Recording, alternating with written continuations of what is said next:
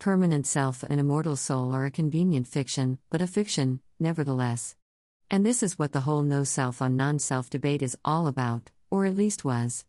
And if it's disturbing enough that that principle is often misrepresented, it's downright ridiculous that there is often even a debate over the preference or appropriateness of non-self vis-à-vis no-self. But the issue is very clear within the historical context of the competition and ongoing debate between the Brahmanists, Buddhists, and Jains way back some 2,500 years ago. And the reverb echoes even today when George Harrison opines during his last days that these souls go on forever, so death is essentially meaningless.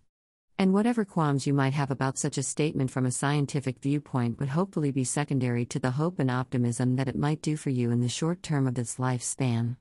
But it's very popular now amongst non-dualists as much or more than Buddhists to claim that thoughts have no thinker and actions have no doer. They even claim that the Buddha said that, but if so, then I can't name the sutra, and even if he did, it was likely in a metaphorical usage. Because Buddhism in general is nothing if not mental training, and so to conclude that there is nothing there, nothing at all, would seem counterintuitive. But that is the modern non-dualist assertion, that any and all self-identity is detrimental to one's spiritual well-being. And that may or may not be true, but I don't think the Buddha said that, because it would render the Eightfold Path pointless. When you believe in yourself, don't believe too much, just enough to accomplish what you need, not enough to inflate your ego.